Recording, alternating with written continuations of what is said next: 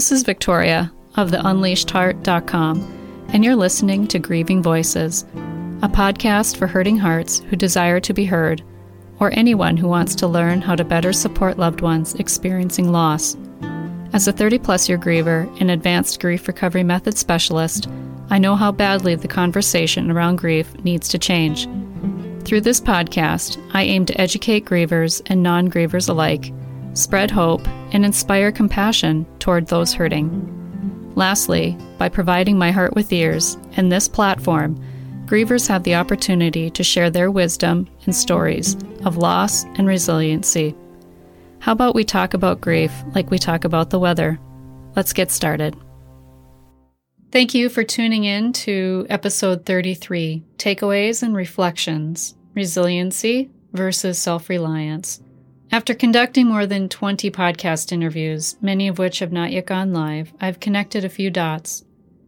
Every guest has had in common the one thing they held on to, and that's hope. In episode 31, Nicky Scorpio shared his grieving voice of what it was like to be an artificial insemination child. He was then raised in an LGBTQ home with his mom and his mom's partner. His biological father ended up dying of AIDS.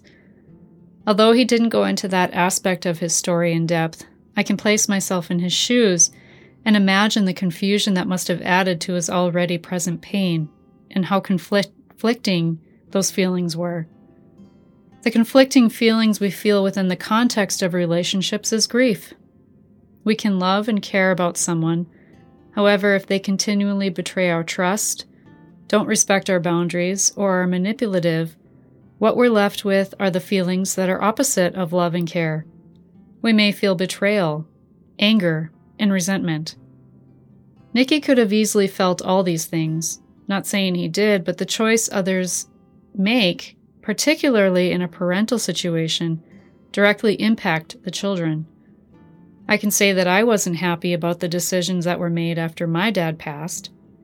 However, as children, we don't have a choice but to go with the punches. We find a resiliency and self-reliance because we're forced to as children, not because we choose it. Nicky rolled with the punches of his childhood as he grew up in a predominantly poor area of Berkeley, California. His mom worked many jobs, including a school teacher, which, love and light to all the fantastic teachers out there, to get them out of that area and into a better neighborhood. Diversity was something Nicky brought up that I gathered was very influential for him. From different cuisine, personalities, and the things his mom shared about other cultures, and the people they met where they lived, he learned acceptance of all different backgrounds.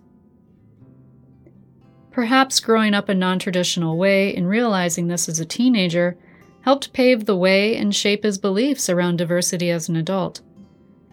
Nicky has a very open and accepting aura and presence about him, which I appreciated. So much so, I even suggested he look into becoming a grief recovery specialist.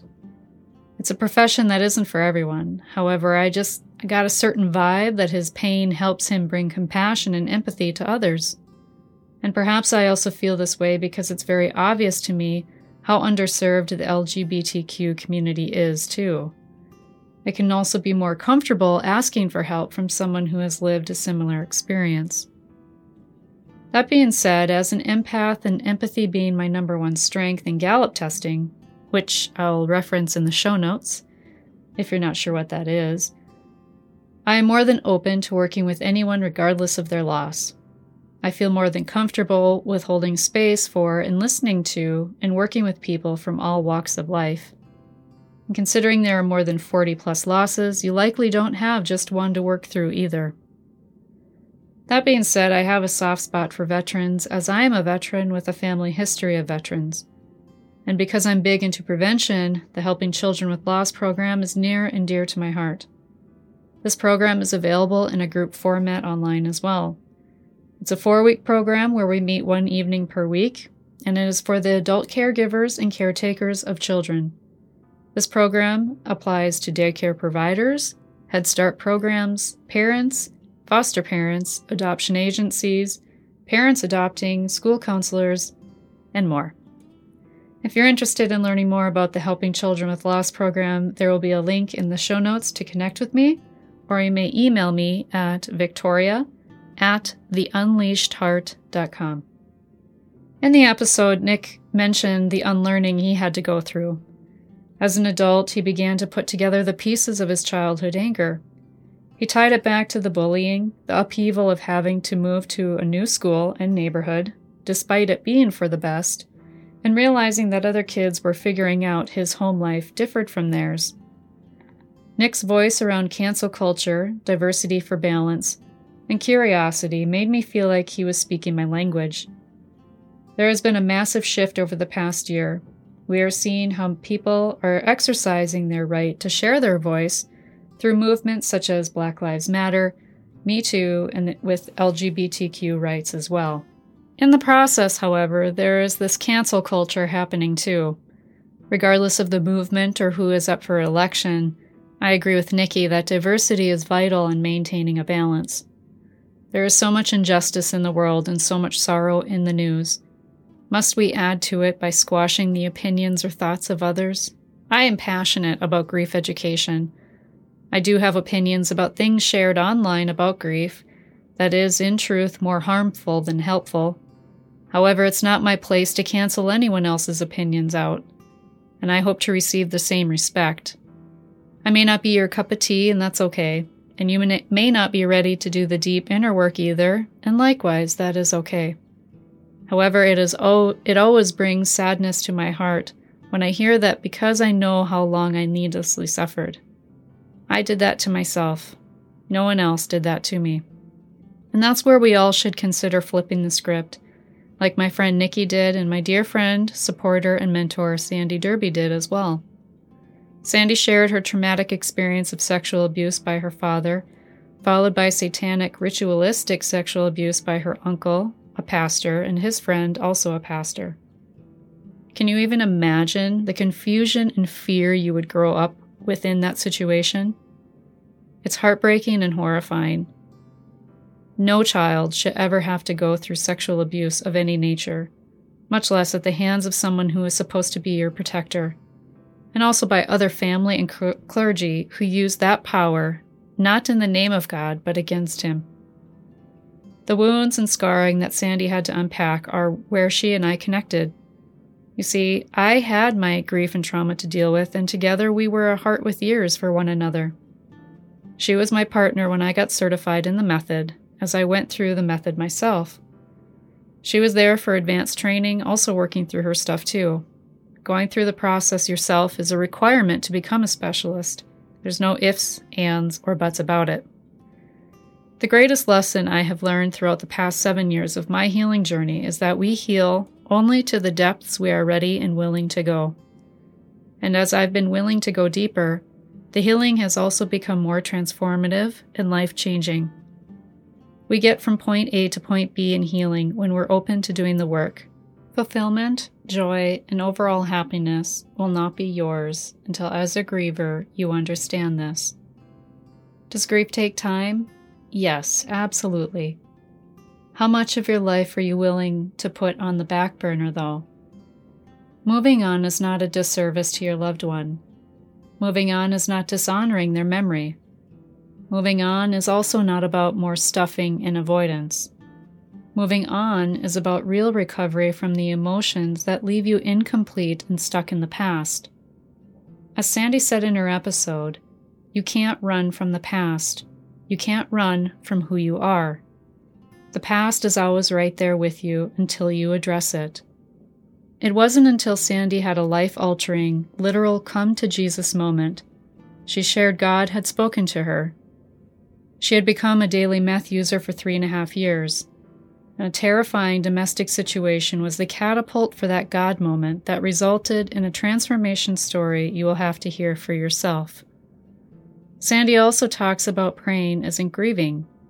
Neither prayer nor God alone can rid us of all of our sorrow. We are co-creators with God, and we choose, with our free will, to either move our feet or lie in bed and give up. The point in healing isn't to dig up the past. There's nothing to dig up. Like Sandy said in her episode, the past is always there. We can't run from it. So you can't dig something up that's always been there. Guaranteed, the feelings you have of being emotionally incomplete with a relationship show up in other areas of your life. Our external lives are a reflection of our internal experience. The more healing one does internally, the more joy and fulfillment one experiences in the external or physical reality. I know this to be true for myself, and I believe Sandy and Nikki would both agree. I've said this before and I'll repeat it. Grief is cumulative and it's cumulatively negative. Likewise, healing is cumulative and it's cumulatively positive. Anything that we do to nurture our spirit, healing, and overall wellness is a step in a positive direction to whole self-living. No one wants to live a subpar life, and the power lies in every one of us to take our life by the horns. However, taking our life by the horns is challenging when the past keeps showing up in a cyclical pattern that blocks progress.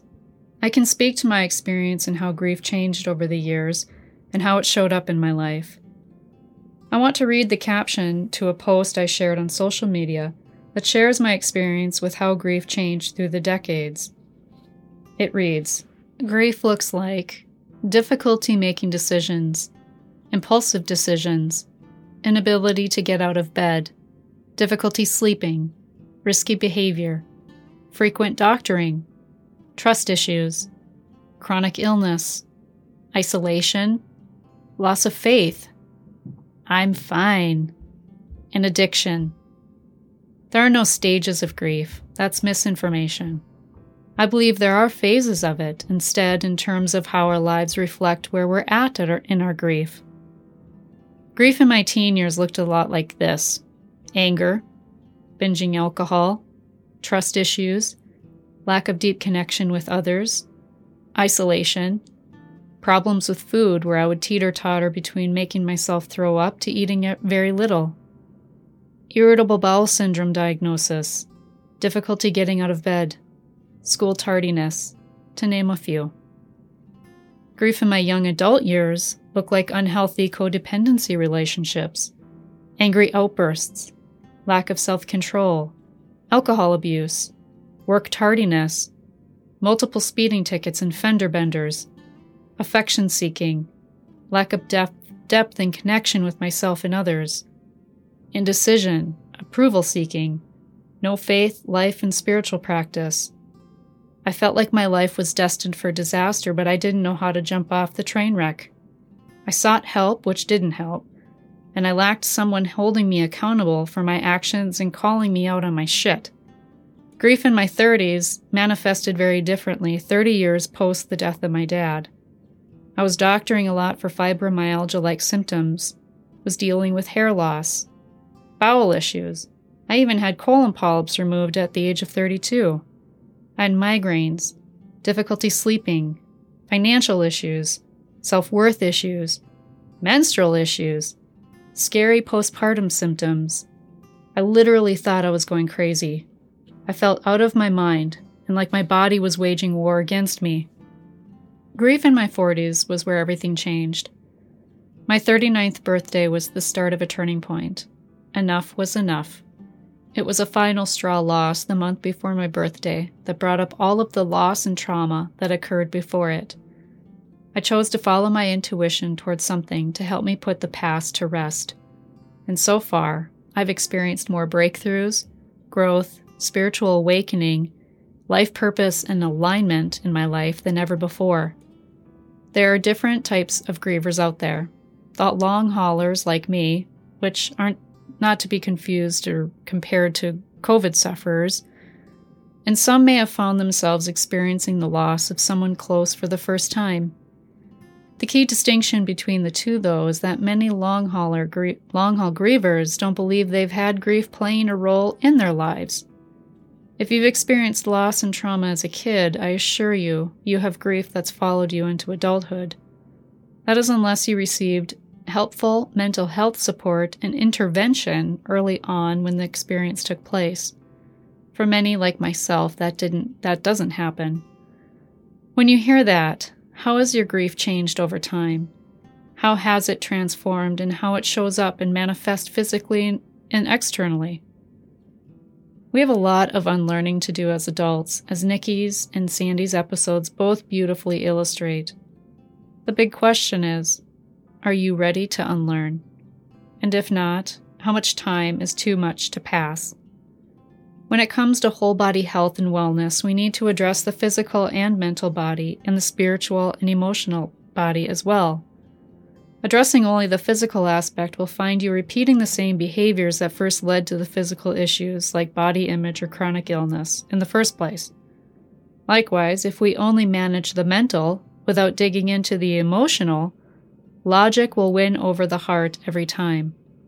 It's likely why you keep saying no to programs like grief recovery that could be the transformative answer you've been searching for too. I certified as a grief recovery method specialist in March 2019. In November of that same year, I gave it up cold turkey by utilizing grief recovery tools and working on the relationship I had with alcohol.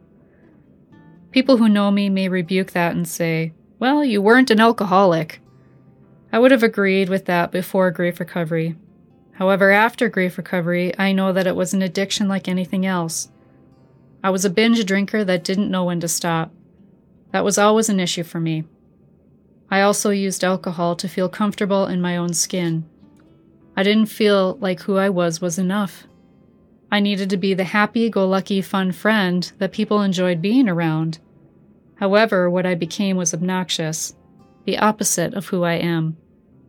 I am sure I was fun too, but I spent many days paying for it. Alcohol always made me feel very ill, no matter what I drank. And I would need a good 2 days to recover from a weekend bender. I carried a lot of shame, too. My kids saw me many times hungover, more times than I care to count. On days where parenting felt overwhelming, including weekdays, it wasn't unusual that I would drink a bottle of wine before supper. When I would grill, I would have a couple of drinks and a buzz going by the time we sat down to eat. And I also drove more times than I should have while intoxicated. Something I had to face head-on in my shame as well. Because I didn't only go alone. There were many times I drove drunk with my kids in the vehicle. And I hid all of this very well. Shame is a massive driver for continual harmful behavior that we inflict on ourselves. The mom wine culture that perpetuates this idea that women or parents need alcohol to cope with life is a disastrous message to send.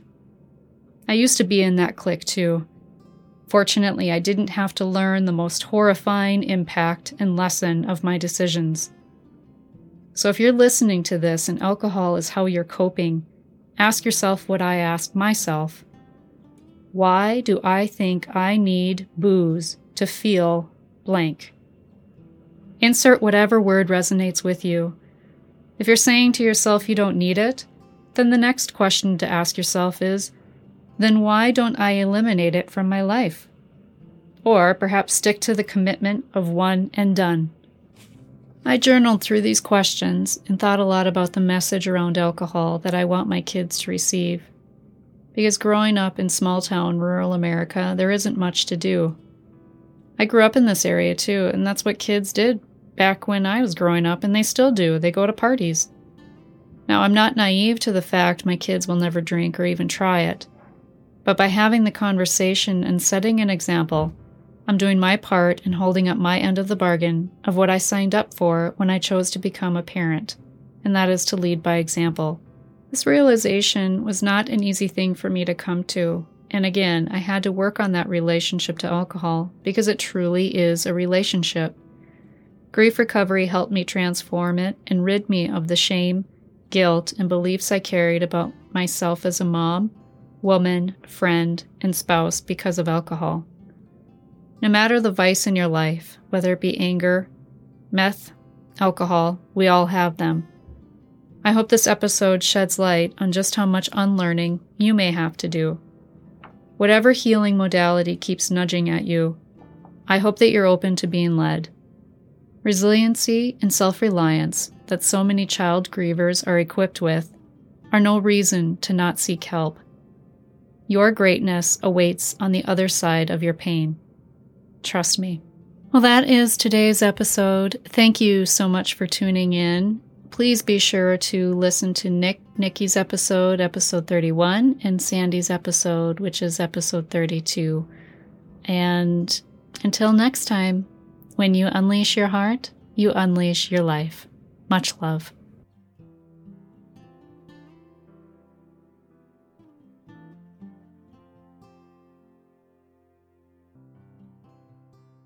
From my heart to yours, thank you for listening. If you like this episode, please share it, because sharing is caring. And until next time, give and share compassion by being a heart with ears. And if you're hurting, know that what you're feeling is normal and natural. Much love, my friend.